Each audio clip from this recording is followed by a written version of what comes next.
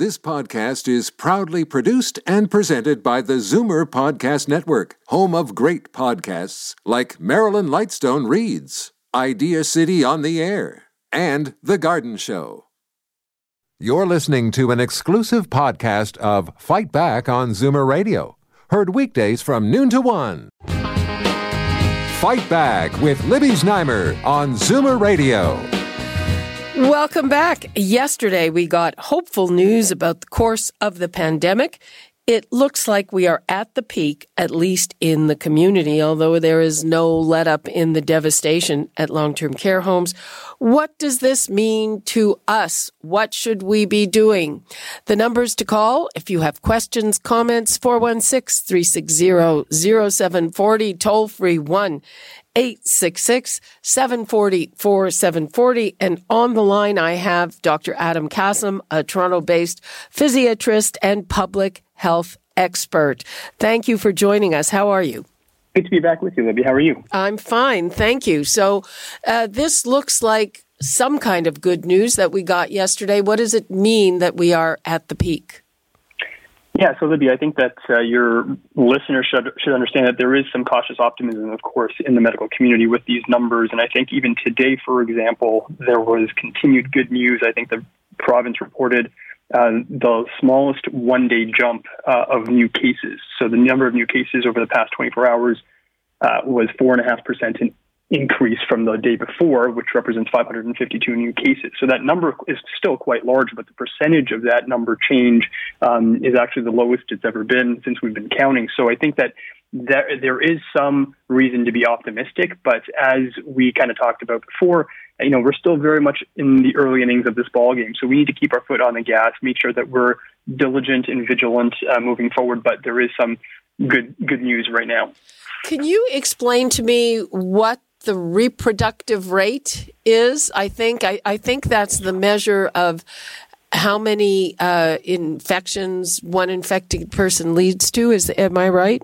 Yeah, that's exactly right. So it's sort of a population ecology and demographic kind of number. But yeah, it's used to represent sort of the number of people that would be infected by an individual. So if, for example, I were to go out and infect, let's say, 2 people based on my interaction throughout the day, then that's sort of a higher R0, R0 number. And so this is a very important measure because it is kind of the metric that epidemiologists used to look at exponential growth. And right now we're, of course, seeing that number be pretty low because of the sort of distancing measures that are in place. And I think that in Canada, of course, and certainly in Ontario, what we have is sort of a luxury of perhaps a bit more space than other highly dense or highly sort of occupied areas, so high density areas. Metropolises around the world, for example, who have suffered a different fate. So we're thinking about places like, of course, New York City is a prime example. Do you know what our current rate is now? I don't have that information on me, actually, Libby, but I know it's trending in the right direction. What about one of the measures that I saw talked about is the percentage of tests that come back positive. Do you know how we're doing with that? Yeah, so I don't know the latest numbers, Libby, but I do remember that there was some concern about false negative percentage of cases. So I think that number is somewhere between 20 and 30%. Now, that's a pretty high number, and I don't know if that's still accurate as of today. But that means that 30% of people who would have come back with a negative test were actually potentially positive. So that's a number that we need to really reduce, right? Because if we're basing our numbers on these tests and the way that they are reported and the accuracy of the tests, then a 30% false negative rate is actually not very good. I'm going to give the numbers out again. We seem to have lost a couple of calls, so people feel free to call back. 416-360-0740, toll free 1-866-740-4740. And I am talking to Dr. Adam Kassam, who is a Toronto-based physiatrist and public health expert. And of course, we had some hopeful news yesterday. I won't say good news about the course of the pandemic. And Dr. Kassam, one of the things that we've learned throughout the piece, and I just had a chat with the Minister for Seniors, and she also noted this, is that while we were preparing, we cleared space in hospital by sending patients who were there just waiting for a nursing home bed to nursing homes. And right now we have a big problem in nursing homes and less so in the hospitals. What's your view of that?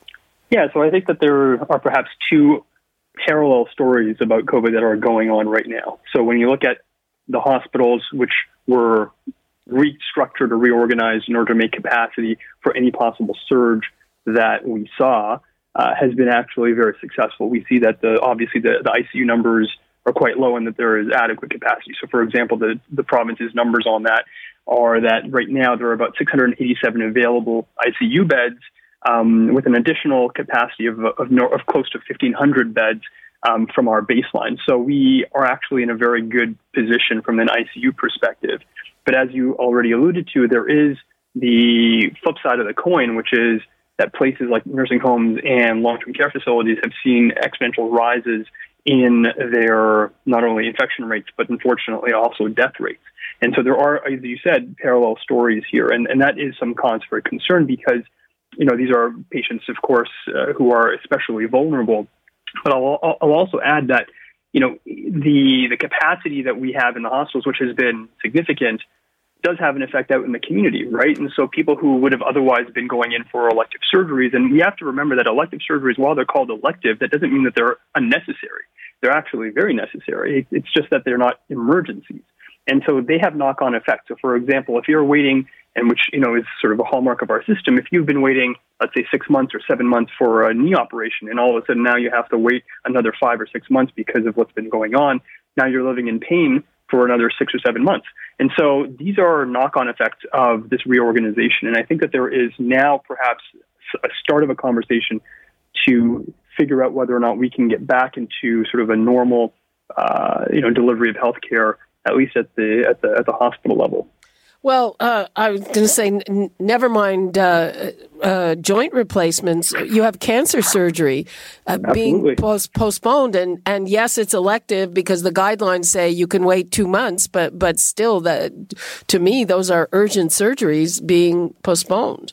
Absolutely, Libby, and not only is it cancer surgery, which of course is very much high on people's priority list, but there are other things like aneurysm repairs, other types of procedures that are crucial for patients. And so, as we start seeing what will hopefully be at some point, and again, the forecast for this is still to be determined, but as we start seeing an easing of restrictions, that will have to play into the decision about how to restart the medical infrastructure as well.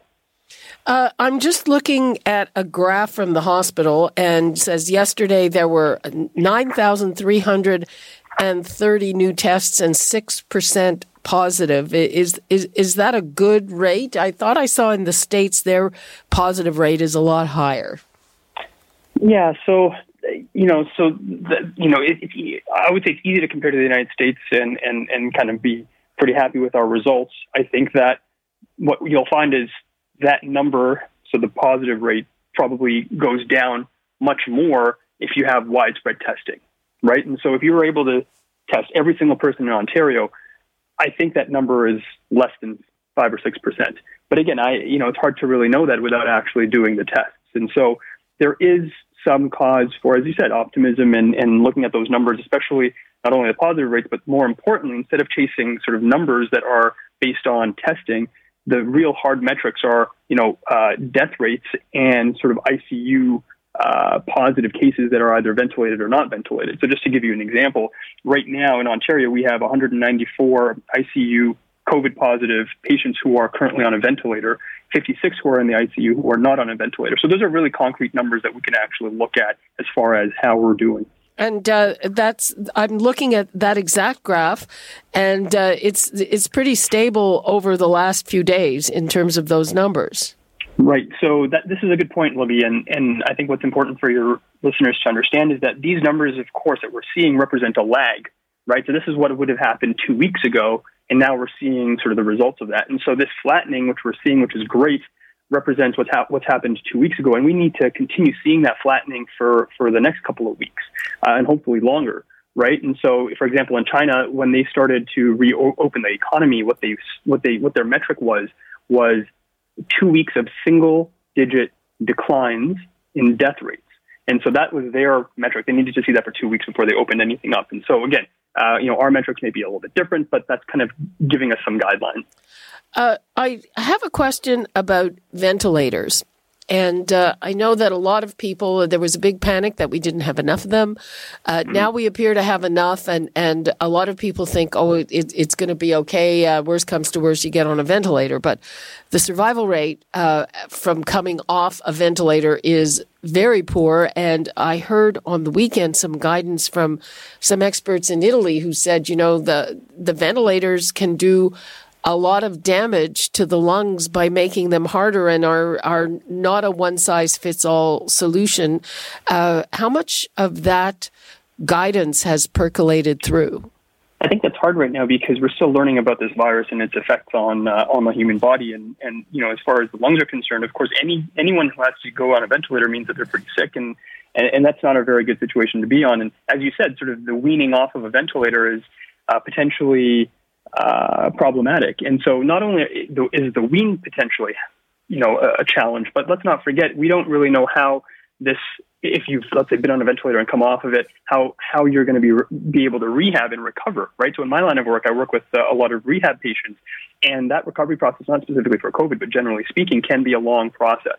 And that happens out in the community, right? And I think I just wanted to sort of allude to, your previous your two guests who are both friends and colleagues of mine, Drs. Gandhi and Maharaj, and they expounded very eloquently on, the need for reinforcing our community care, right? So after we're done with, hopefully, this pandemic, people are still going to need care, Libby, right, in the communities, at family doctors' offices. And what we really need is this government to start making sure that that physicians are paid and that they are viable for the onslaught of patients that are going to need care after COVID. I was going to say, I would imagine Dr. Maharaj is a pulmonologist. There's going to be a waiting list for people who are recovering slowly. Absolutely, Libby. And that, and Dr. Maharaj is an excellent physician, and his care of obviously lung-related disease for people who've had COVID, for example, and otherwise.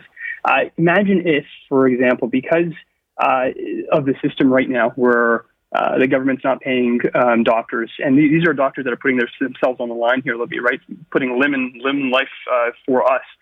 Imagine if their practices aren't sustainable financially because of what is happening, and then all of those patients that really need Dr. Maharaj's care can't get it because the government said, we actually don't want to pay our frontline healthcare workers. I think that's unacceptable, and it's going to have a huge effect on people's ability to get good care in our province. Okay, well, let's hope all those issues get sorted out. As always, Dr. Adam Kassam, thank you so much for your advice and for clarifying the situation for us. We really appreciate it. Thank you, Libby. Be well. Okay, you too. And that is all the time we have for today. You're listening to an exclusive podcast of Fight Back on Zoomer Radio. Heard weekdays from noon to 1. You're listening to an exclusive podcast of Fight Back on Zoomer Radio. Heard weekdays from noon to 1. You're listening to an exclusive podcast of Fight Back on Zoomer Radio. Heard weekdays from noon to 1. This podcast is proudly produced and presented by the Zoomer Podcast Network, home of great podcasts like Marilyn Lightstone Reads, Idea City on the Air, and The Garden Show.